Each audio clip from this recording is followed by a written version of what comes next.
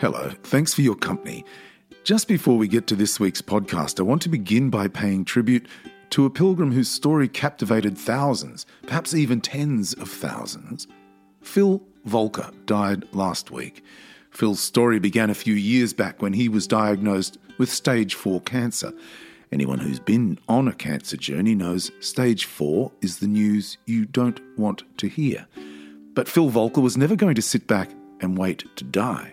He was going to live. And Phil had always wanted to walk the Camino de Santiago, the ancient spiritual journey of discovery in Spain, to walk under the blessing of Christ's apostle St. James, to be a pilgrim. He knew he couldn't leave his home because he would need regular chemotherapy to keep the cancer at bay. So, Phil plotted a path, a walking path, throughout his property on Vashon Island outside Seattle in Washington State in the northwest of the United States. And he began to walk. He began his pilgrimage. Walking lap after lap each day, he would then plot his course across a map of Spain, his pilgrimage at home. Rather than focusing on being cured, Phil decided instead to focus on healing his spirit. His hope resonated with so many people. One of those was the Californian filmmaker Annie O'Neil. People would travel to Phil's to walk alongside him, inspired by his courage and determination. Annie began documenting Phil's journey, and his doctors later gave him a window of opportunity to pack his bags and head to the actual Camino. Annie took cameras to capture each footstep, each breath of joy, a spirit on the loose. The film, Phil's Camino, was released in 2016. It was a huge success, and Phil began inspiring a whole new audience. More people travelled to Vashon Island to walk with him, and in August this year, Phil decided to stop the treatment for his cancer. He set up a kind of like a Civil War type tent in his backyard to see out his final days. He would die on the battlefield, as it were. And he was surrounded by friends and family for the last few days and weeks of his pilgrimage of life. And I was reading some tributes on the Camino Heads website. Phil himself wrote, just days before he died, "We should be afraid of not living here and now, but not afraid of death." Indeed. Good luck to you, Phil. You inspired a great many people with your dedication, your love, your friendship, and your endeavour.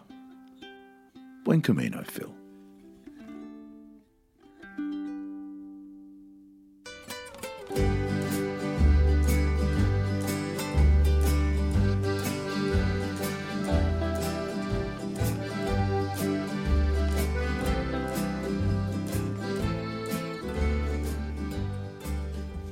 Hello, welcome to My Camino, the podcast. I'm Dan Mullins. Always listen to your conscience and don't be too mindful of the rules.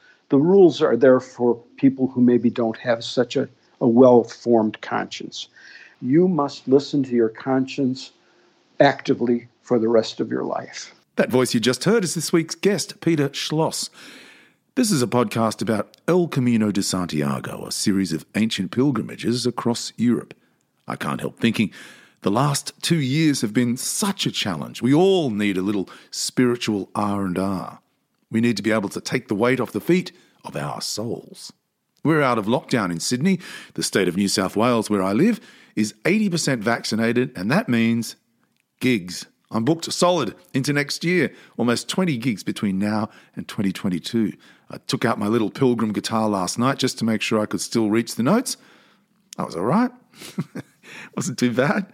But the best thing about doing shows again is I get to see all the people who regularly come to see me. It's really why I do it.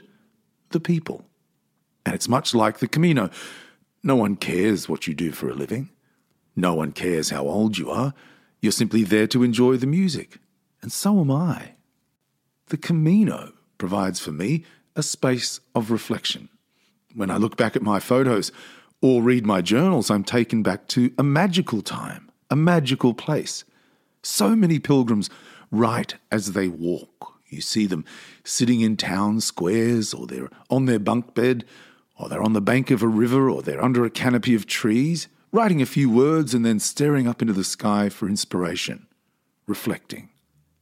And it's such a joy to try to channel your experience into words. Pilgrims have come from all four corners of the globe. And like I said, no one cares what you do for a living or who you might be back home. It's who you are on the Camino. And it's such a delight to finally find yourself. You've packed a small bag to wander off to a far corner of the planet to undertake a pilgrimage in the footsteps of millions of pilgrims before you. I sometimes wonder why it appeals to some and not to others. Perhaps the answer is in this week's quote from the American psychiatrist Karl Menninger. Unrest of spirit is a sign of life. Amen to that. My guest this week came onto my radar after I read a blog he'd written reflecting on his Camino back in 2013. Peter Schloss is a retired mediator and judge from the United States. He's on the line. Welcome, Pilgrim. Thank you, Dan. It's wonderful to be here. And just one quick thing. If I'm not mistaken, Dr. Menninger was from Kansas. Oh, there you are. From Kansas. How fantastic. Hey, before we start, I said a moment ago that you were retired. Actually, I prefer the wording on your website where it says, please note, after over 40 years working in the justice system, both Pete and his wife Christine have embarked upon sabbaticals of indeterminate duration. Some folks might call that retirement. Sabbaticals of indeterminate duration. So let me ask you, how is your unrest of spirit going? Oh, it's been a real blessing. Christine and I retired in 2015, but I really didn't close the door on everything I did until the first of this year. People were still calling me to conduct mediations, and virtually all of my mediations are in the family law realm, child custody, divorce, division of property, what some people might call the worst of the worst type of work. And for me, I really embraced that work because people would literally invite me, a stranger, into some of the most challenging and difficult parts of their lives. And in 5 minutes, I'm wandering around in that with them. And it's a real benediction to be invited into that setting. Yeah. I want to talk about your Camino experience, but it was the unrest of spirit that really interested me. The page where I found your blog on your website is Feeding Your Soul. Yes. Why is it important to feed your soul? Feeding the soul, to me, is finding a way of nourishing your spirit and finding joy in the middle of everyday mundane existence. And so the Camino and a number of other things that I've done are feeding the soul. When you're in the middle of bills and house and work, it's real easy to be overwhelmed to a point that you forget what it's like to be happy. And so things like the Camino and other things that I posted there were my way of taking my head out of water and taking a deep breath of fresh air and looking down the road and saying, there is something further down after what I'm dealing with today. Right. So where do you think this concept came from? Was it as a result of the conflict that you so often find yourself immersed in, or was it something you've always sort of had a vision for? Christine and I took a long walk today, and we were talking about some of these things, and I said, when did I come up with that concept of feeding the soul, and also, quote, the next thing, end quote. Yeah, we're going to talk about that. She said, yeah. And she said, you've always kind of lived it, even though you never categorized it or put a title on it.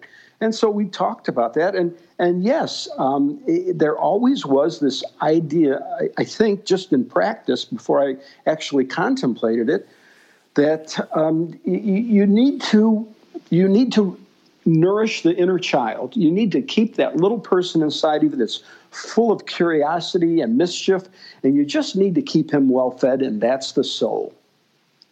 Oh, wow, that's great. There's a quote on your website, everyone should have a next thing. That is not to say that one should not fully enjoy the current thing, but while the current thing engages the person, the next thing engages the imagination for feeding the soul. So that's what you're talking about, aren't you? feeding. That is exactly it, yes. Yeah, yeah. So then how did the Camino come into your life? Oh, a friend of mine named Hugh, a fellow lawyer and mediator, one day at lunch told me about a movie called The Way. Right. He said, Pete, this one's really up your alley. And he said, don't say no. You need to go see it. And so I told Christine that evening, and she is not a movie person. I'm kind of a movie person. And I twisted her arm. And I said, Hugh has really railed. We've got to go see this. So we go to see this movie. And at the end of the movie, and let me first of all preface this. My wife and I tried backpacking once, and it almost ended our marriage. And I shouldn't laugh, really. But that's literal. It was horrible. And so anyway, we go to this movie, and it's, of course, the people who know about the Camino probably know about the movie The Way. And we walk out of the movie, and Christine turns to me, and with glazed eyes, she says, I'm going to go do that. And I thought she was kidding. And it came up in conversation over the following months. And then I started taking it seriously, and we started actually planning it. And that became the most expensive movie I've ever seen in my entire life. It's cost me tens of thousands of dollars. And so we set off on the Camino, and that was in 2013. We did also walk the Portuguese route in 2018. What did you learn about yourself on the Camino? Oh, so much. For me, it was just like, wow, cool, a bucket list thing. I'm going to check this off. I'm going to walk across a country. And that fit well into the other things that I had done in my life, which were to seize opportunities to do the unusual. But I encountered physical difficulties. In fact, 5 days after I returned from the Camino in the States, a tendonitis that I had suffered while walking suddenly became a fully ruptured posterior tibial tendon on my left foot that required surgery. And why it waited until 5 days I was back in the States is one of those Camino mysteries. So I had the physical challenges. I also had an awakening of seeing my wife as an entirely different person. We've been married 44 years now. And I learned that even after 38 years, you can rediscover who you are married to. And I have learned that every single year, it is still an ongoing discovery. She's a remarkable person. I only regret that I don't think I fully appreciated that in the first 38 years of our marriage. So there were, the emotional side, the physical side, and then the spiritual side. A remarkable number of Camino moments, I'll say, and it's hard for me to express how significant and those things were, how mysterious and anyway profound. Yeah, well, what a wonderful thing to discover after 30-something years that you and Christine really love each other. And we always loved each other, but there's so much more that you can build into the word love than just mere affection. Appreciation is one of those things, amazement to see her do something that I would have never imagined she would have done in her entire life. And 11 of the 11 days on the Camino, we were actually apart because she came down with pneumonia. And so we had different experiences over those 11 days. We got to share those experiences, and I learned how to listen to her better than I think I had ever listened to her before. Wow, what a gift. That's the ultimate gift, surely. It is. Yeah. And how much do we learn by talking? Not much. How much do we learn by listening? Yeah. It's an underappreciated skill. Yeah. Well, that's interesting. I'm going to skip a couple of questions and go to listening because you were a mediator, and on your website you describe that role as mediation is a process that helps people to communicate with one another in order to resolve the issues that are causing conflict. You must have been and must still be a very good listener. I try to be. I do. There are times when, it's a challenge. I want to throw in my 2 cents, but I try hard to be a good listener. And it's not just listening, but letting the people know that you are listening. So in a mediation, a common skill or a very good skill is when one of the two people says something, you turn to the other person and say, what did you just hear her say? And that question to the other person invites a reaction and a response. And if they're correct in their reflection, the person who just spoke feels affirmed. If they're incorrect, then the person who just spoke has the opportunity to correct that person and maybe fine-tune their understanding. These are not skills you learn in law school, and they really aren't. Maybe they're skills I learned in life, and I don't know where they came from. But the mediators that I think are really gifted in the field, I think they brought those skills from life experiences and not scholastic experiences. Yeah. Did you find much opportunity to listen on the Camino? Oh, absolutely. It was, I mean, a day didn't go by that I didn't meet somebody that I found absolutely fascinating. And so my interactions with them were probably 90% questions on my side. And the other side, the person knows that I really am interested. And from those deep friendships, grew. There are probably 40 people from all over the world that I still am in contact with from that 2013 experience. Great, isn't it? It's so great. I love the pilgrim community all around the world because everybody does their best to maintain that spirit, that camaraderie, that softness and generosity, that kindness. Well, like you said at the beginning in the opening, that people don't care what you do in the world. You suddenly are embracing the core of the person next to you, and they're embracing your core. And all of that superficial stuff kind of falls away. Yeah, it's such a relief. Yes. It is such a relief. Yes, it is. Are you religious, Peter? I will call myself spiritual, not religious. And I do find a significant distinction there. Yeah. So how did this unrest of spirit emerge in the button-down office of an American lawyer? No, seriously, it's one of the most maligned occupations in the world. Yes, and the people that malign lawyers are not the ones currently being represented by lawyers. The ones who are currently being represented by lawyers worship the fact that there is somebody at their side helping them through some of the most difficult and challenging things of their life. 100%. And they just don't like getting the bill at the end. So how did this unrest of spirit bubble to the surface? Yeah, it's probably always been there. Even as a child, my dad once said, "Peter, you just think too much," and my mom would just kind of wonder at the things that I would come up with that I wanted to do or that I did do. And so even, in high school, I would want to take trips. I would want to go camping. I just wanted to experience. And so every time an opportunity presented itself to do something unusual or different, I would tend to try and seize that. When I started my professional life as a state parole officer in Missouri, and I did that until I decided being a state parole officer was not the thing I wanted to do the rest of my life, and that's when I went to law school.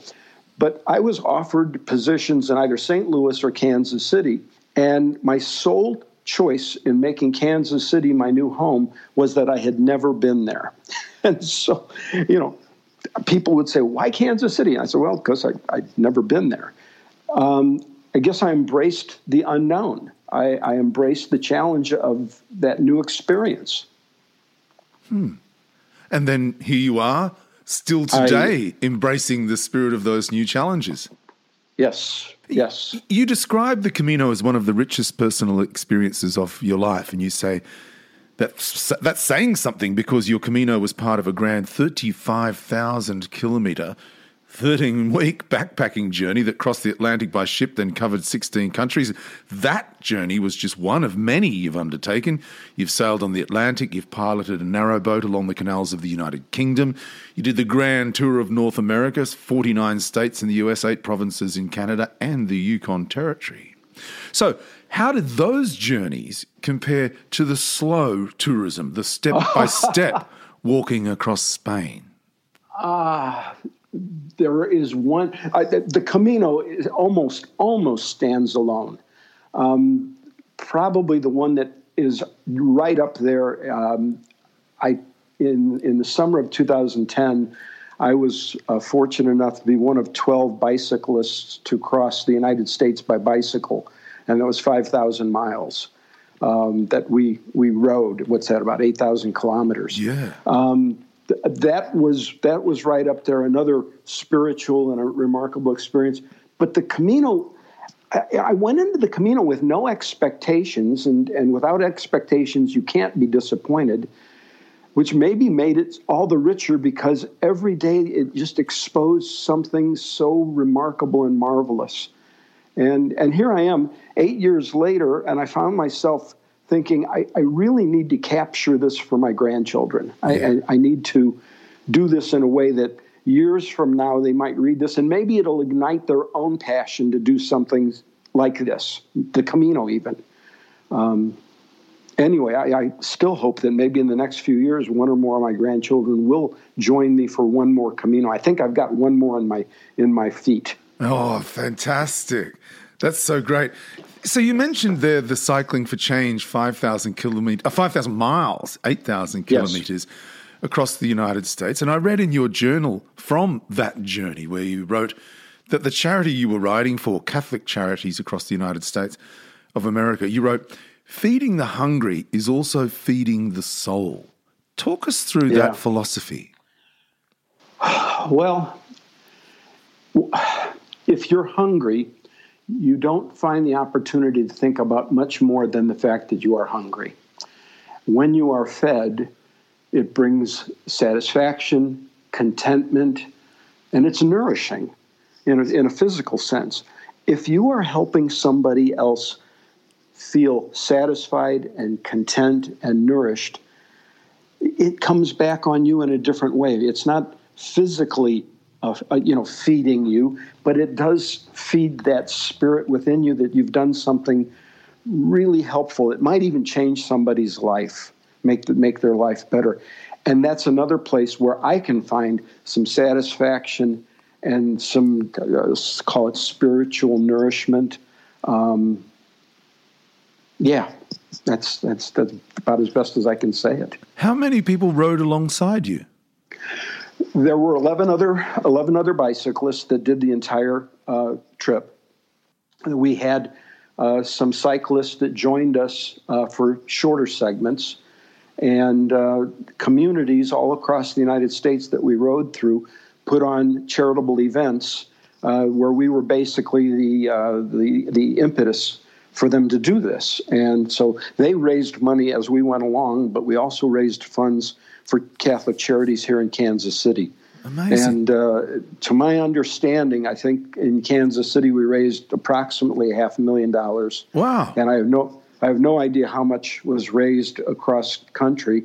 And this little gem was the genius of a very gifted priest who's now down in Belize, Father Matt Rule.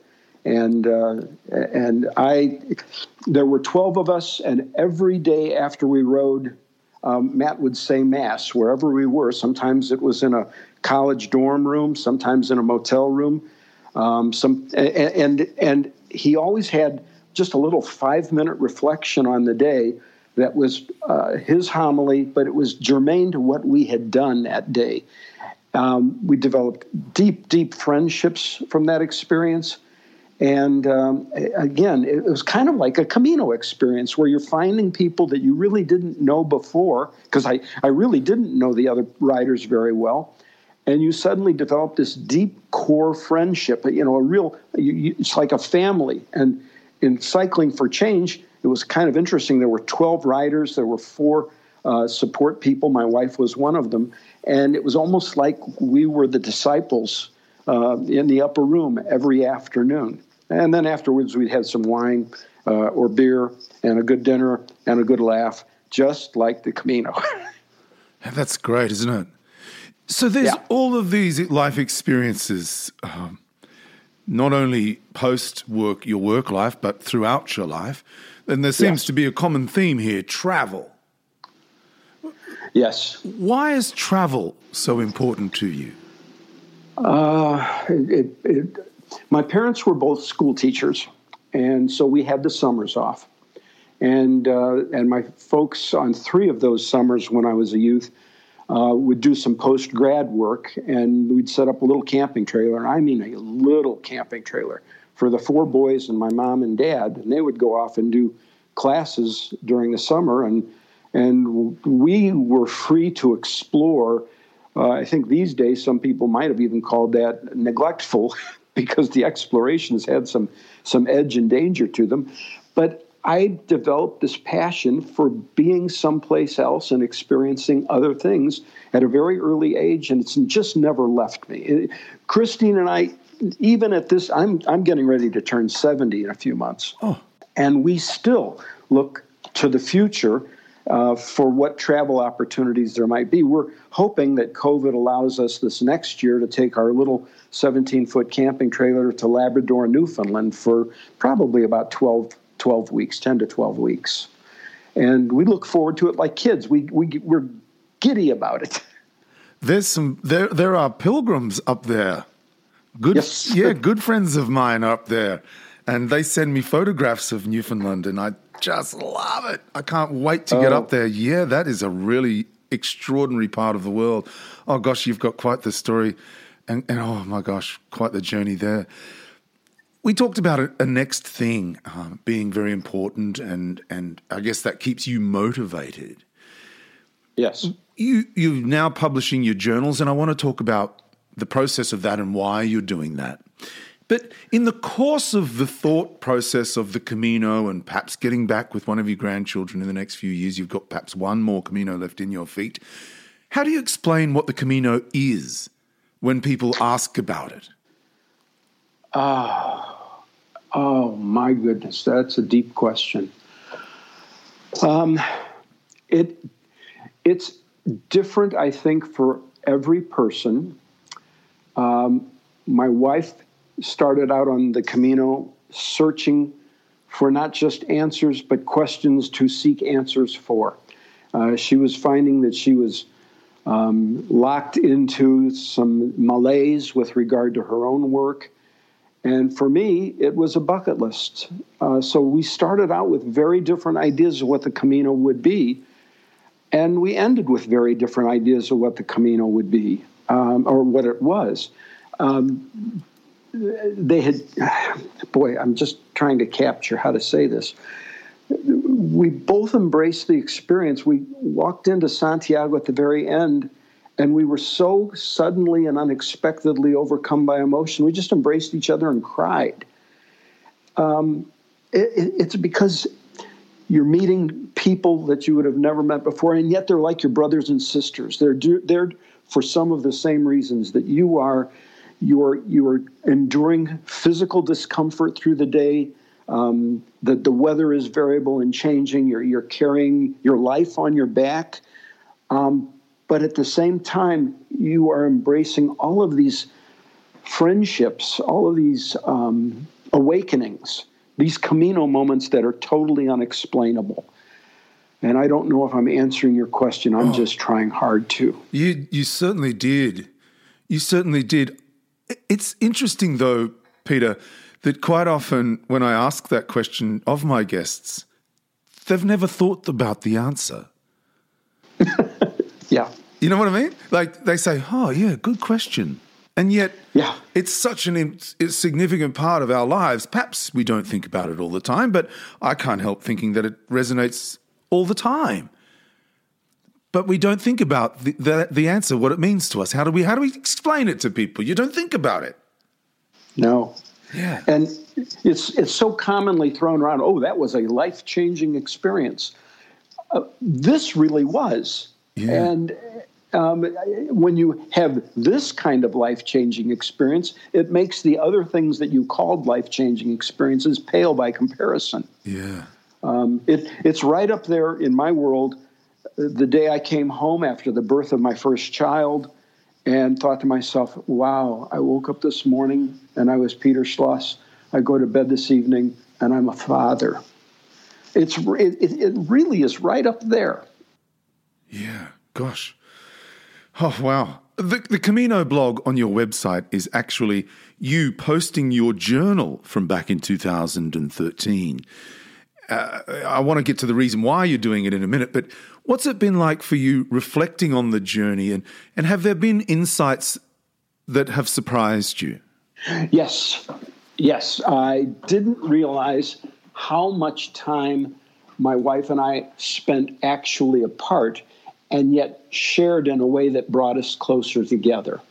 And as I'm going through my notes and as I'm pulling at my memory and actually speaking with some folks that we met on the Camino, especially one in Denver, Colorado, named Chris, I find that there are so many things that I had kind of forgotten, or maybe just didn't even notice at the time, and I'm noticing it for the first time now. So it has been like walking the Camino again, and I get responses, quite a few, from people we met back then. Thank you for doing this with me again, or thank you for reminding me of what my Camino is like, or thank you for giving me some anticipation of what my Camino will be. It has surprised me how well received these writings have been. I mentioned in the introduction about people sitting in town squares or on the banks of a river or in a park under a tree, staring up into the sky, looking for that word that perhaps tries to or does sum up what they're trying to say on the page. Tell us about the process of it, Peter. Did you write in a handbook and take them home and type them out, or did you take a laptop or something? How did... I have back then, a very tiny iPod Touch. And so it's smaller than even current cell phones. And I would tap out my notes, one finger stick at a time. Oh. and then I sent those out to people by email. I shared some of them on Facebook. And then I basically archived them along with a couple thousand photographs I took. Wow. And so probably of the current postings that I'm making, I would say maybe 10% are actually from those notes directly, and the other 90% are reflections that incorporate those notes and my current recollections of those events. Wow. What a lovely gift to be able to go back through it all and think about where you were and who you were with and those nights that you shared, as you say, a glass of wine with somebody or a meal with somebody that you have never met before, somebody from another corner of the globe. It's just such a blessing. Something you wrote about in your last blog post, it's what is a Camino? And you finished that by saying, in life, as on the Camino, wouldn't it be a blessing if each person focused on achieving their own best journey rather than policing and critiquing the journeys of others? Yes. That's a really important point. It's your Camino. Yes. Take us through that. When people prepare to go to the Camino, so often they get hung up on what their backpack should be, what their shoes should be, 2 poles, 1 pole, no pole, and then they will criticize perhaps other people for their choices. And it's all about the accoutrements and not so much about the internal preparation. And in walking the Camino, it becomes quickly apparent that what backpack I have is really not very important. What shoes I have on is really not very important. Whether I have 1 stick or 2 sticks, walking poles, not very important. What's important is what's happening to me as I walk that journey. You have this walking meditation that is literally hundreds of miles, and it becomes a metaphor for life. At the beginning, I started thinking about my childhood and my relationships with my siblings and early years in school and midlife, I started thinking about my relationship really with my wife and my own children. And as we get closer to the end, I found myself thinking about how I'm going to miss these people that I've embraced on the Camino and how it's kind of coming to an end. And that's the way life is. Boy, again, Dan, I'm not sure I answer your questions, but I try. Oh, you certainly did. You certainly did. You mentioned when you and Christine walked into Santiago, into the square. Quite often on the podcast, people say that they were relieved because it's a long walk, let's face it. But often they were sad because the adventure was over.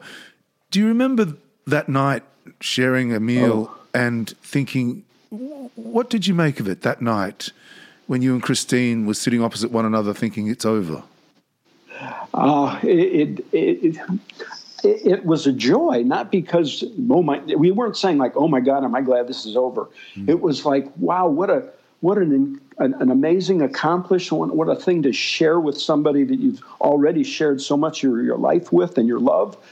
And we didn't have time, I think, to be sad, other than one person told me, when you walk into Santiago, on the second day you're there, you are no longer a pilgrim, you are now a tourist. And there is some truth to that. So the conversion of pilgrim to tourist, if you really are mindful of that, what I tried to do was internalize the idea of being pilgrim into my non-Camino life.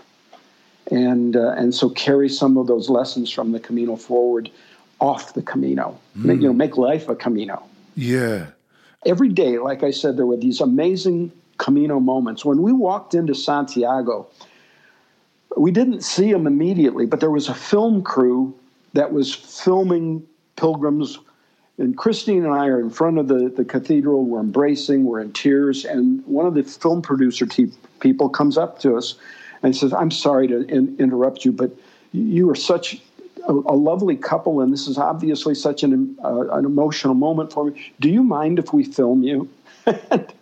And we said, no, that's fine. And he said, I'd be happy to take your camera and take pictures of you. So there was a picture of the two of us that this film person took. A couple years later, there was a train accident. A few years later, train accident that killed like 50 people near Santiago. And footage of us in front of Santiago Cathedral was played on their newscasts in Spain. And one of our foreign exchange students caught this, sends me an email, oh my God, Mom and Dad, I just saw you guys in Santiago. Are you there? No. How do you explain stuff like that? Oh, that's amazing. Oh, my goodness. Oh, well, look, you're going to bound these journals. So you've gone back through your notes from the Camino. You're rewriting them in a sense to make sense of them and compiling them on your website. And I'm going to give my listeners the website address because it's just they're beautiful, Peter. They're really, really lovely, and they are well thought through. But really, the reason you're doing it is for your grandchildren, and they will be able to see something of themselves in you and your story, I'm sure. You and I had a quick chat yesterday before we did the interview, and I said, oh, that's such a wonderful gift, because we don't often know much about our grandparents, our great-grandparents, our great-great-grandparents, and perhaps they're flicking through the journals one Saturday afternoon and they say, oh, that sounds like me. And that's a really lovely gift. That's a lot of the motivation, isn't it? It is. So far, I have put together 5 volumes of things that my wife and I have experienced, and my thoughts on many things. The total of those 5 volumes is easily over 1,000 pages with pictures. The Camino reflections are long enough. They may end up being in 2 volumes, maybe volumes 6 and 7. And we gift those to our children and our grandchildren. And one day, about a year ago, my wife asked one of our granddaughters, So what do you think you'll ever tell your grandchildren about us? And she looked at her without skipping a beat. She says, oh, I'm just going to hand them the books.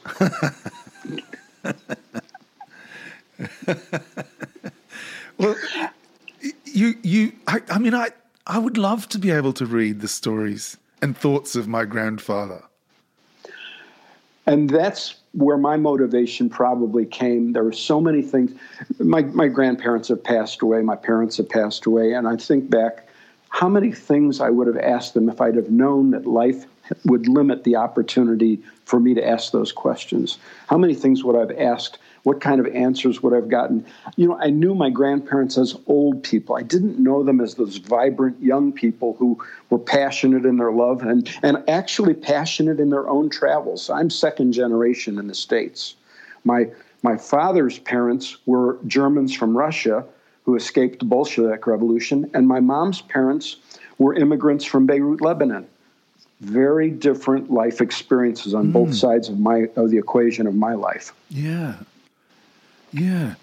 And you end up a lawyer in Kansas City, Missouri. Yes, I did. How fantastic, isn't it? It is. Yeah, the land of hope and all those dreams coming true. How fantastic.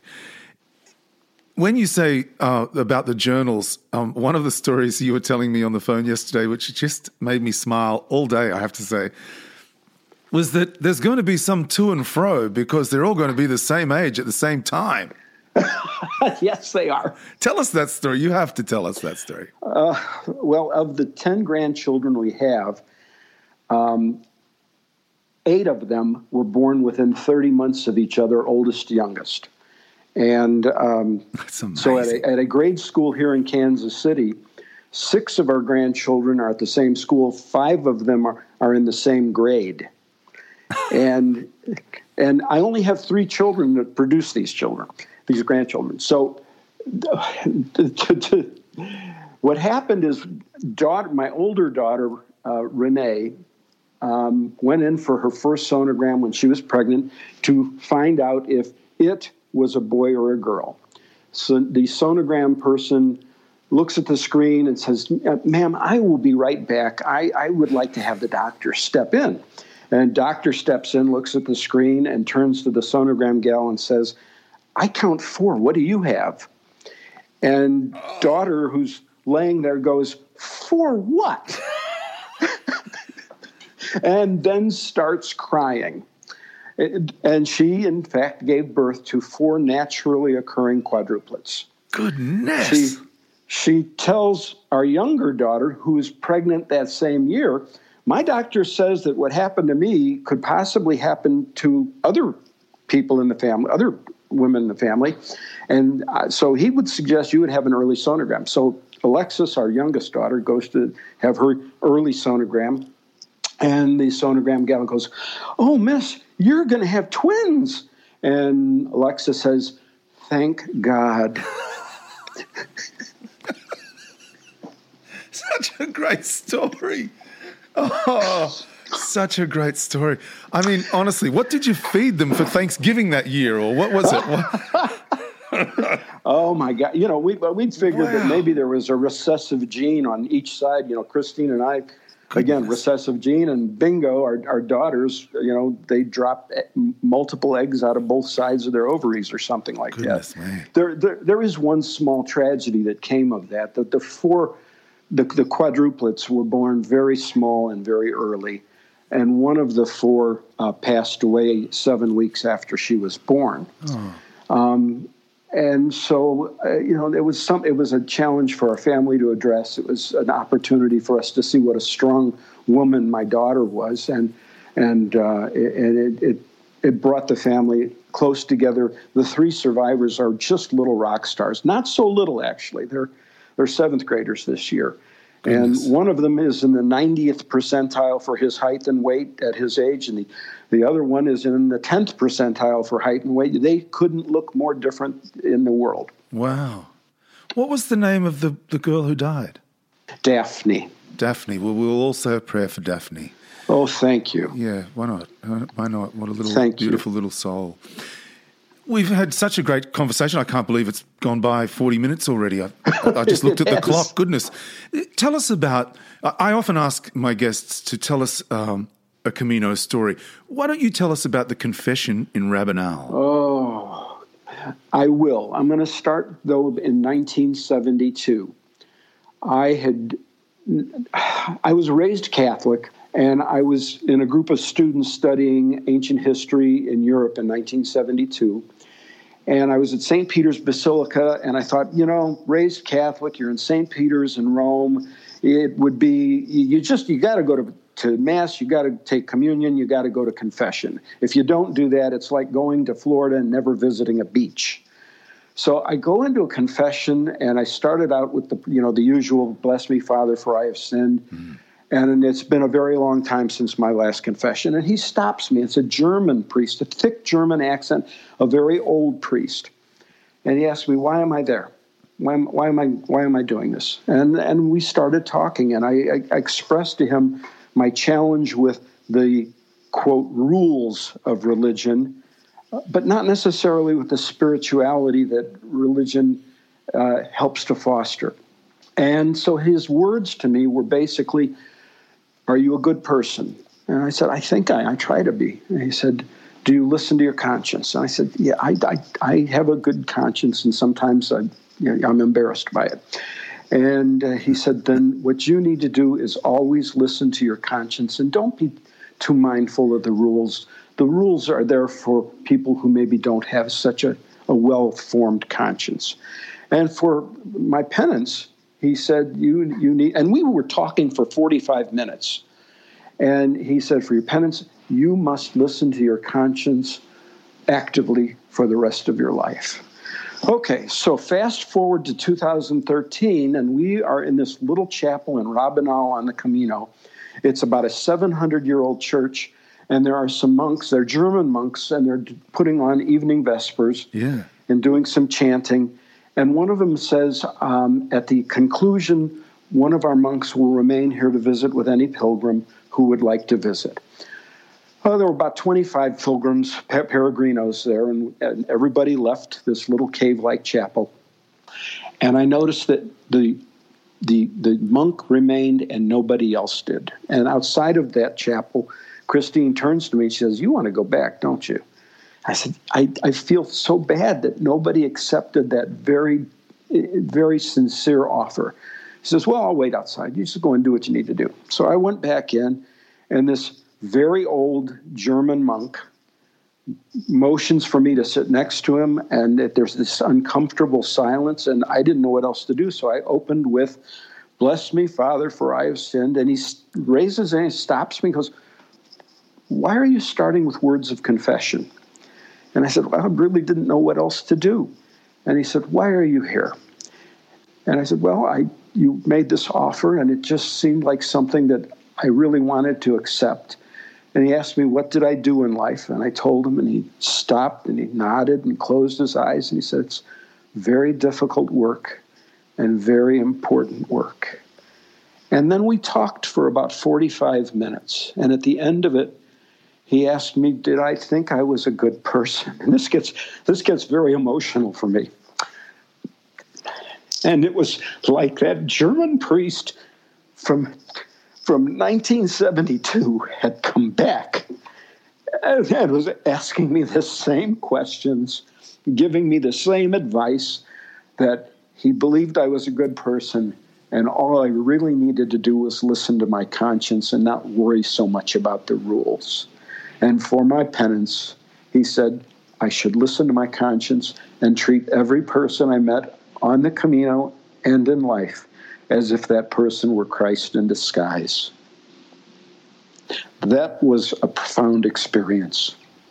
Oh, Peter, thank you so much for sharing that. Of all the things that you could have taken from the 1970s through to the 2020s, what a wonderful blessing. Yes. Honestly, I can tell you from my very, very fleeting encounter with you, Peter, you're still serving that penance. Well, thank you. Congratulations. on your Thank life's you very work. much, Dan. Your life's work really is listening and caring. And congratulations on your life's partnership with Christine. What a perfect companion for you to carry out that penance. And congratulations on your life of adventure. Congratulations on the blog, for the website, for the journal and the grandchildren. And you know what? Congratulations for the unrest of spirit. Thank you. You know, if there were words of wisdom to give anybody, it would be don't put off until tomorrow things that you may then find you are unable to do. And maybe that's part of my desire to do these things when the opportunities arise, because I don't know that I'll be around or that I can do them tomorrow. And another word that I would present is my belief that miracles never stop to exist. It's just that we stop noticing them. And every miracle comes in two parts, that it occurs, but also that it gets noticed. The Camino was an opportunity to see little miracles every day, to notice them. Wow. What a fantastic conversation. I've thoroughly enjoyed it. Peter, until we meet in person, to you and to Christine, buen camino. And buen camino to you, Dan. And thank you so much for this opportunity. It's really been a marvelous experience for me. Thank you. My guest this week was Peter Schloss, a retired mediator and judge from the United States. You can find Peter and his outstanding blog at mediationkc.com. That's mediationkc.com. It was the American psychiatrist Carl Menninger from Kansas who said, "Unrest of spirit is a sign of life." Amen to that. Until next week, I'm Dan Mullins. Thanks for your company. Buen camino. Somewhere along the way, somewhere